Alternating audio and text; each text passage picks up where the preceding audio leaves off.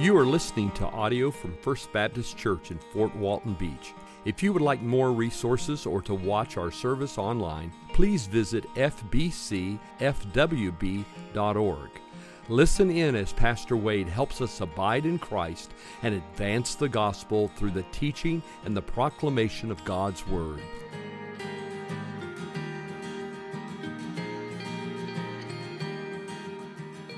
Well, we began a study of Ezekiel a few weeks ago. It's a long book, 48 chapters, and we're kind of working our way through it.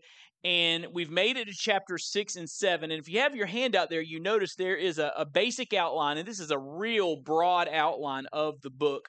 But Ezekiel begins in the first 3 chapters with God calling Ezekiel to a prophetic ministry. Now, just a quick reminder, because of their rebellion, God judged his people, the Jews, and allowed them to be taken by the Babylonians into captivity. Thousands of Jews were taken into captivity in Babylon, and during their Babylonian captivity, or exile as some scholars call it, God raised up Ezekiel to preach to them and to preach God's message to them as a prophet. And so chapters 1 through 3 deal with the prophet's call.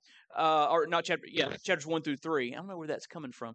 The second part of the outline is a message of judgment for Jerusalem and Judah. We're in the midst of that in chapter 6 and 7. We're going to see some of those messages tonight. And then in the third part of the outline, there is a message for foreign nations. And then the fourth part, a message after the fall of Jerusalem, which will be prophesied tonight. Fall of Jerusalem's coming, and we're going to see what happens after the fall of Jerusalem. And then the fifth part is a vision of restoration and hope. Here's a summary statement of the book of Ezekiel.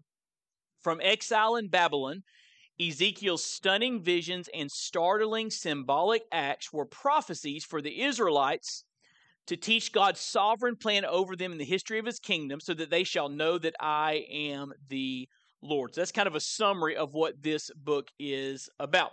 Now, we looked at Ezekiel's call, and last week we looked at a couple of his starting messages, his first couple of messages.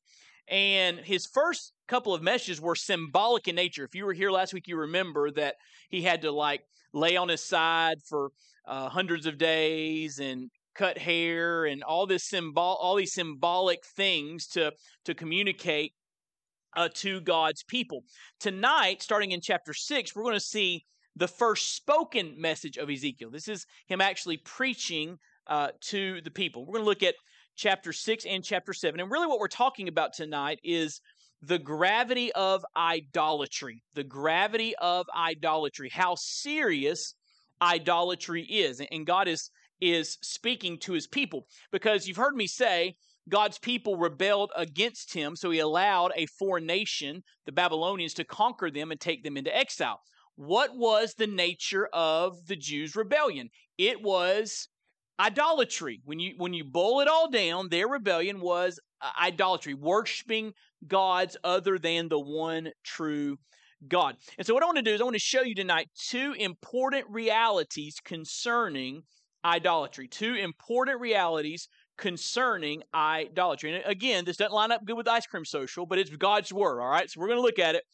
Number 1, idolatry is detestable. Idolatry is detestable. And that's the point of chapter 6. Look what it says there in chapter 6, verse 1. The word of the Lord came to me. And as Ezekiel speaking, and here's the word, here's the message, the sermon. God saying to him, Son of man, set your face toward the mountains of Israel and prophesy against them. So he's supposed to face the direction of Israel. He's in Babylon. He would be looking, generally towards the south.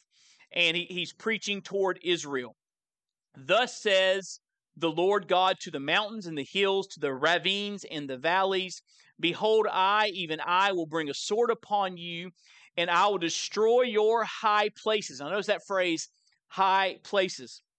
Your altars shall become desolate, and your incense altars shall be broken, and I will cast down your slain before your idols. And I will lay the dead bodies of the people of Israel before their idols.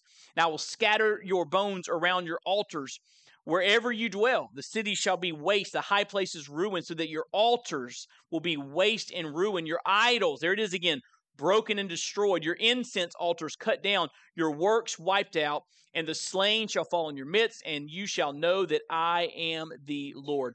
When Ezekiel here, speaking on behalf of God, mentions idols, he's speaking of the worship of pagan Canaanite gods. The people of Israel knew the one true God. He had led them into the promised land, given them the power to conquer the nations living there. But instead of driving out the Canaanites like God told them to, the Israelites did not fully obey. So as they set up shop in the promised land and began to live their lives, they were surrounded by Canaanites, and they began to take on the customs of the Canaanites, even their religion, and began to worship some of the false gods that the Canaanites worship. Now, Canaanite religion, in a word, was perverse. It was a false god, and the worship of these false gods, and there were different Canaanite false gods, was very perverse. Canaanite religion placed an emphasis on sex and fertility, war, cults of the dead, snake worship, and other forms of idolatry. And here's the interesting thing.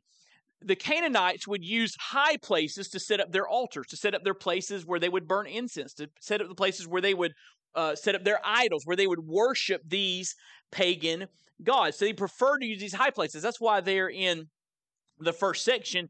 He mentions the high places, verse 3. Now, I'm going to destroy your high places, because if you went to Israel during this day and time, the mountains, he's preaching to the mountains. Every time you saw a hill or a mountain, there would be a pagan place of worship on top of that. Now, I've traveled around the world, and in certain places like Asia, you're traveling, and when you see a mountain or a large hill, there's usually some sort of shrine, some place of worship on top of that mountain. It's something to do with, height and trying to get closer to the God you're worshiping. And it was very common in this day, and it's still common today, for people to use high places as places of worship. Now, the question is, why were the Israelites so caught up in pagan idolatry? And part of this question goes back to 2 Kings 21. Read it on your own time. But how many of you ever heard of a king named Manasseh? Raise your hand if you ever heard Manasseh. Manasseh was a wicked, wicked king. And Manasseh went all in on Canaanite, pagan, idol worship. Now, at the end of Manasseh's life, he had a time of regret and repentance and remorse, but he led a very corrupt period of Israel's history. He was the king of Judah from 695 to 642, which about 50 years before these events transpired that we're reading about in Ezekiel.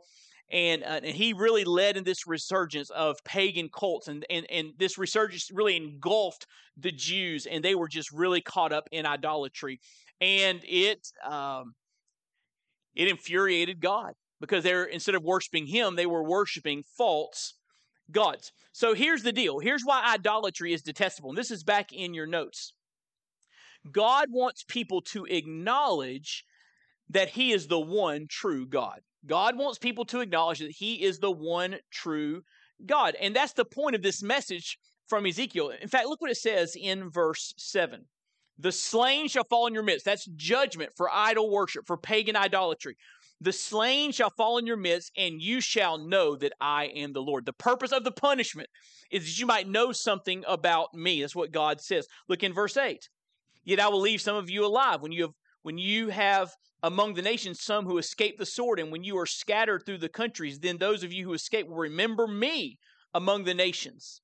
Look what it says in verse 10. Verse 10, he says, they shall know that I am the Lord. Look in verse 14.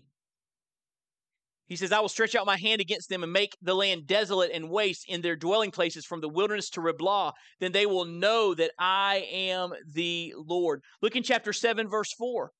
He says, I will punish you for your ways while your abominations are in your midst. Then you will know that I am the Lord.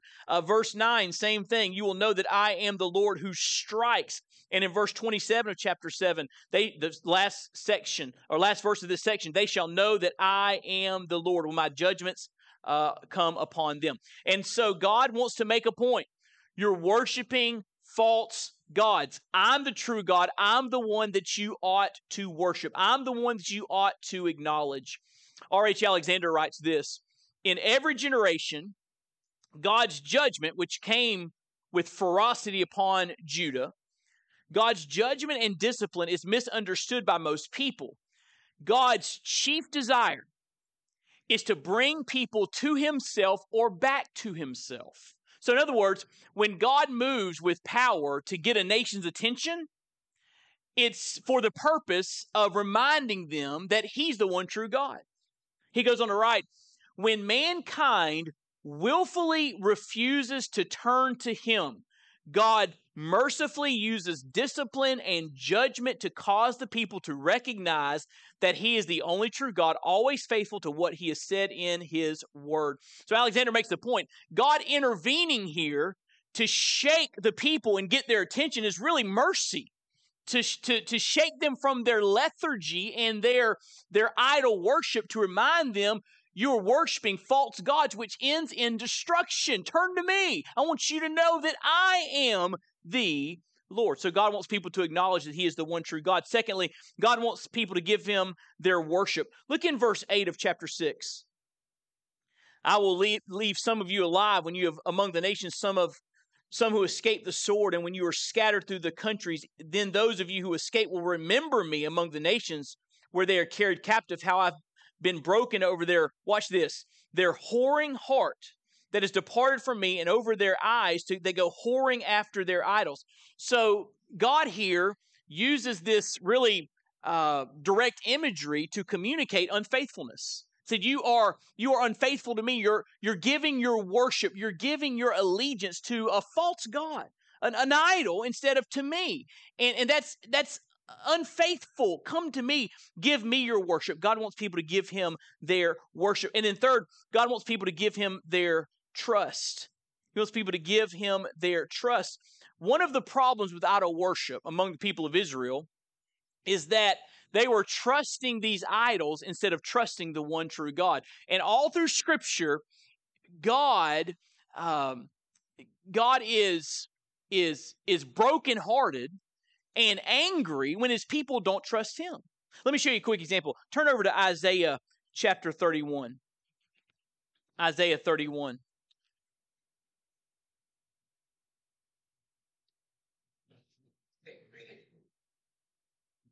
Isaiah 31 verse 1.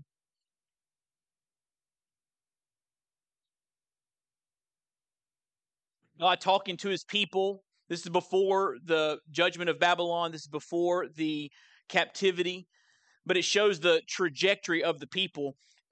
Isaiah 31 verse 1. Woe to those who go down to Egypt for help, and rely on horses, who trust in chariots because they are many, and horsemen because they are very strong, but do not look to the Holy One of Israel or consult the Lord. Yet he is wise and brings disaster. He does not call back his words, but will arise against the house of the evildoers, against the helpers of those who work iniquity. The Egyptians are man and not God. Their horses are flesh and not spirit. And so he's basically saying here, why are you turning to Egypt? Why are you turning to anyone else or anything else other than me? Your trust is misplaced. And then turn over to Psalm 115. Psalm 115.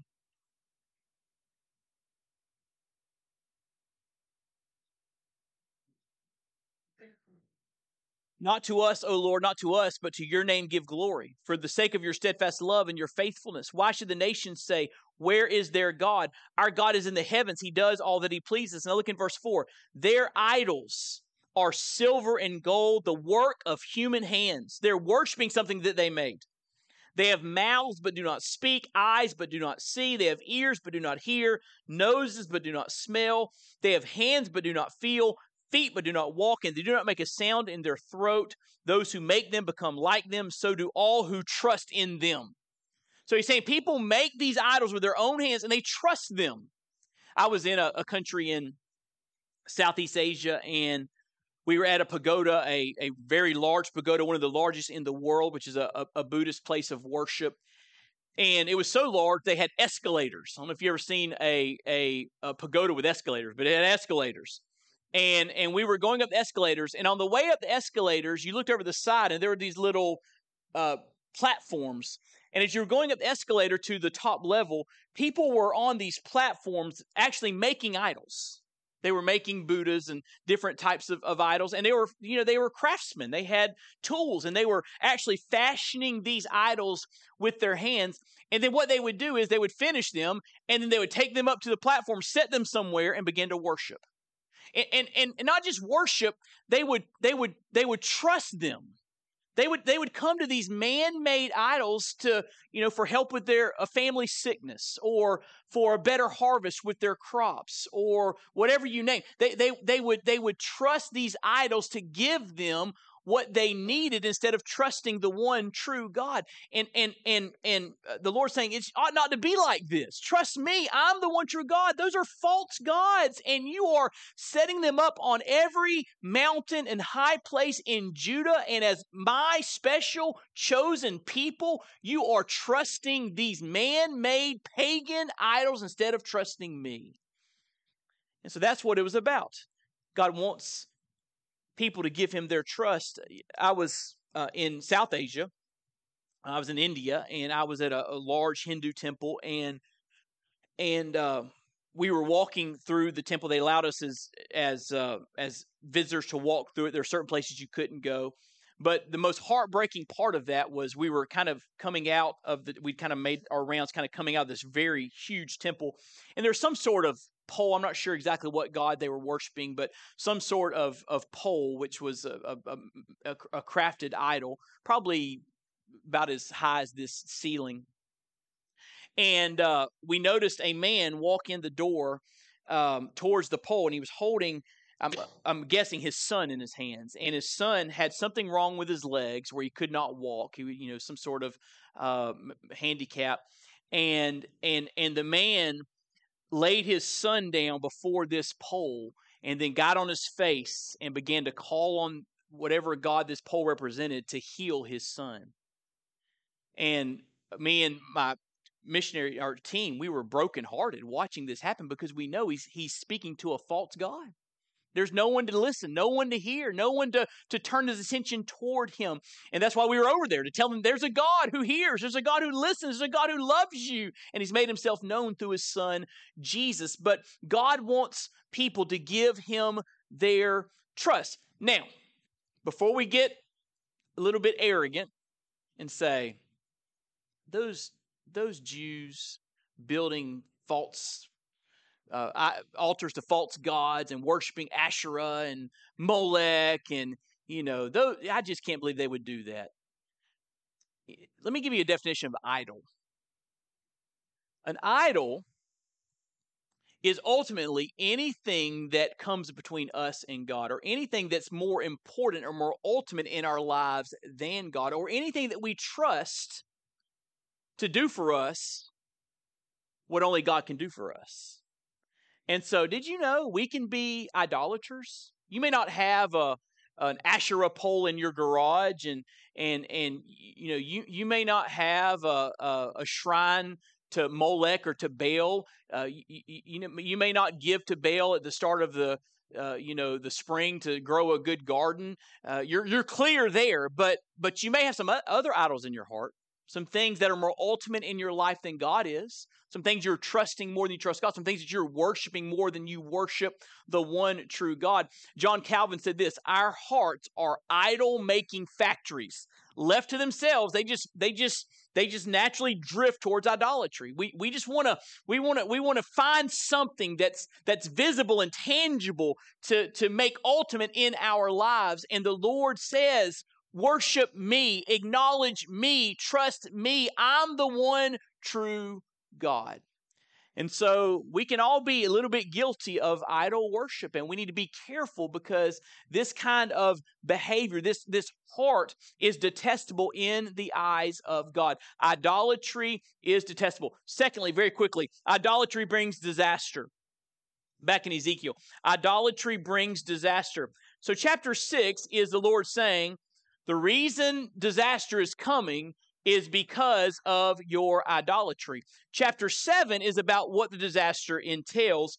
And basically, what he's talking about here is 586 BC, when the Babylonians come back to Jerusalem and destroy it, burn it down, burn the temple down, and take even more people back into captivity with them. Just a quick reminder, I shared this a few weeks ago, but in 605 BC, King Nebuchadnezzar, the Babylonian king, came to Jerusalem and took the temple treasures back to Babylon and took some Jews captive at that time. He came back in 597 BC, marched on Jerusalem, took more Judeans, including the royal family, back to Babylon. This is probably when Ezekiel was taken back to Babylon. But then, because the remnant of Jews who were remaining in Jerusalem, when they rebelled against him, Nebuchadnezzar came back in 587, and totally obliterated Jerusalem and took thousands more into captivity. So probably what this is talking about is the coming judgment of Jerusalem in 586 BC. So look what it says there in chapter 7, verse 1. The word of the Lord came to me, and you, O son of man, thus says the Lord God to the land of Israel, an end. The end has come upon the four corners of the land. Now the end is upon you. I will send my anger upon you. I will judge you according to your ways. I will punish you for all your abominations. My eye will not spare you, nor will I have pity, but I will punish you for your ways. While your abominations are in your midst, then you will know that I am the Lord. Verse 5, thus says the Lord God, disaster after disaster. Behold, it comes. An end has come. The end has come. It is awakened against you. Behold, it comes. Your doom has come upon you, O inhabitant of the land. So he's just reiterating here, a catastrophic moment of judgment is coming. Now, let me just say just 5 quick things about that. I'm going to go real fast, I promise. Because not only does this chapter speak of God's judgment against the Jews and the overwhelming judgment against Jerusalem, this pronouncement of his judgment serves as a template for his judgment throughout human history and really his ultimate judgment. So there's some things we can learn about how God responds to humanity by the way he responds in this situation. So number one, God is merciful. Can I get an amen on that? God's merciful. But there is a point that his withholding mercy comes to an end. God is merciful, but there's a point that his withholding mercy comes to an end. In other words, because God is merciful, he withholds judgment. He gives people time to repent and turn to him and get right with him. But there is a moment when a person, a nation can cross the line, and then God will stop withholding judgment and will send judgment. And that's what happens in verses 1 through 4. He said, the end is here. I've given you opportunities. I've sent prophets. I've preached the truth. I've warned you. I've told you, turn to me, get right with me. But you did not listen. So you have crossed a line in my heart. The end has come. Secondly, God's wrath is terrifying. God's wrath is terrifying. He uses words in verse 7 like doom. He says in verse 7, it's a day of tumult, not of joyful shouting on the mountains. Verse 8, I will pour out my wrath upon you, spend my anger against you, judge you according to your ways, punish you for all your abominations. My eye will not spare, nor will I have pity. I will punish you according to your ways. And so this wrath that is coming is terrifying wrath. And let me just tell you, you don't want to encounter God's wrath. Because God is all powerful. And God, when he pours out his wrath, it is a terrifying prospect. That's one of the reasons that we want to be right with God through Jesus Christ. Because the Bible says when we know Jesus Christ as our personal Lord and Savior, we are saved from the wrath to come. Isn't that good news? We have to fear God's wrath because Jesus took all of our wrath, listen, when he died on the cross. He took it in our place. But God's wrath is terrifying. Number 3, God's wrath is justified. Look in verse 10.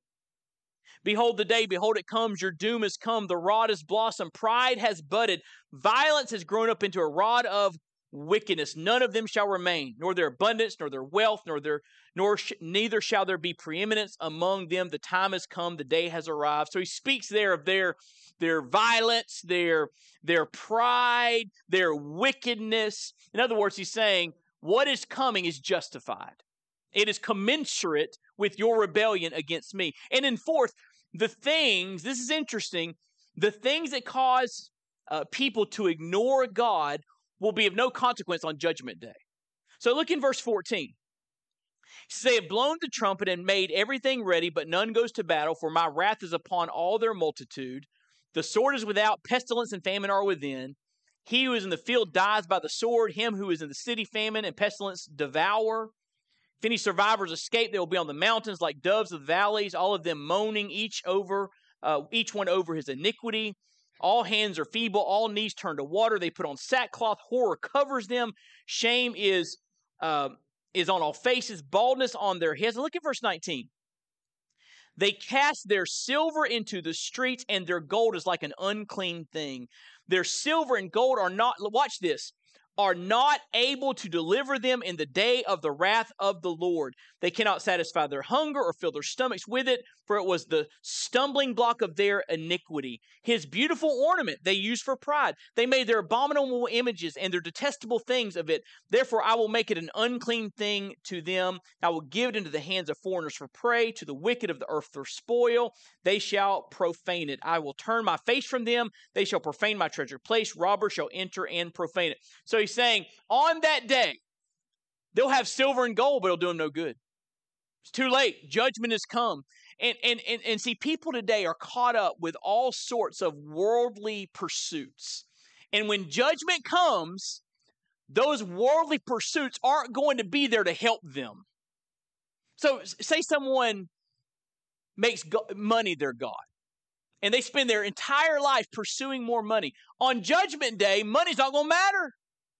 All it's going to matter is, what have you done with Christ, right?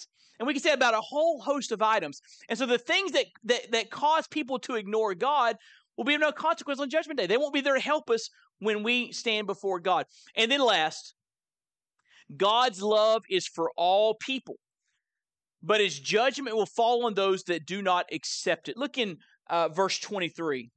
Forge a chain, for the land is full of bloody crimes. The city is full of violence.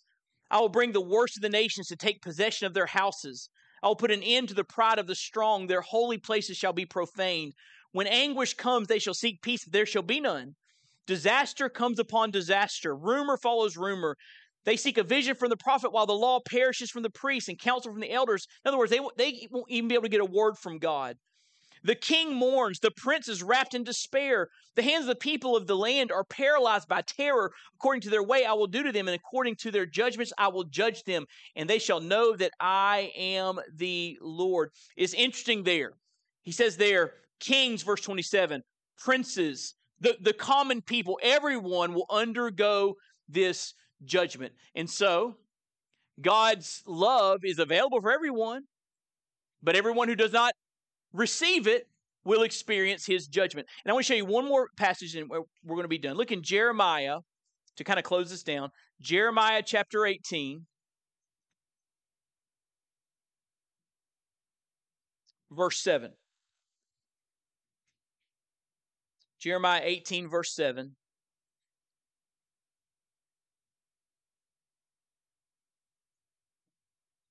I want to just remind you, in the midst of God's judgment, there's a merciful heart.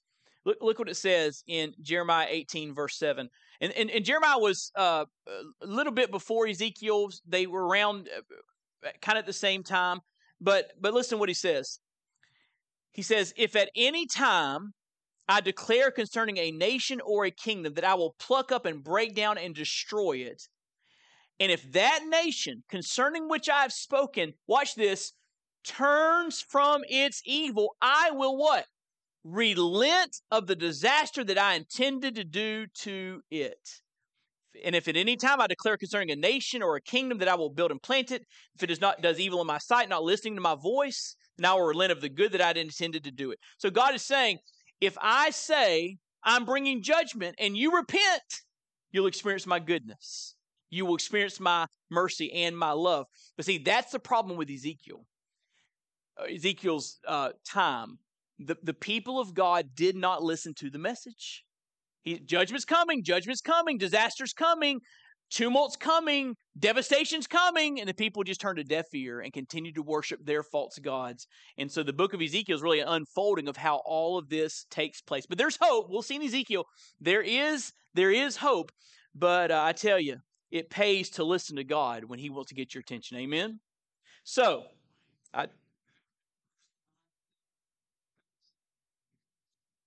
Yeah, and it does sound like America. And the point there is for us that God warns us through His Word about what's right and what's wrong, and we want to receive that and turn back to Him and turn back to truth. And if we do that, we'll experience God's merciful heart. 2 Chronicles 7. If my people were called by my name will humble themselves and pray, turn from their wicked ways, I will hear from heaven and heal their land. And so there is mercy in God's heart, but there is a line that you can cross in God's heart too. If you continually turn a deaf ear to what God has to say. And we learn that from the idolatry of the people of God.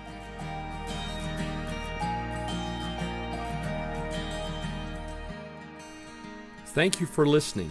We pray you've been encouraged and inspired by God's Word. May the Lord richly bless you.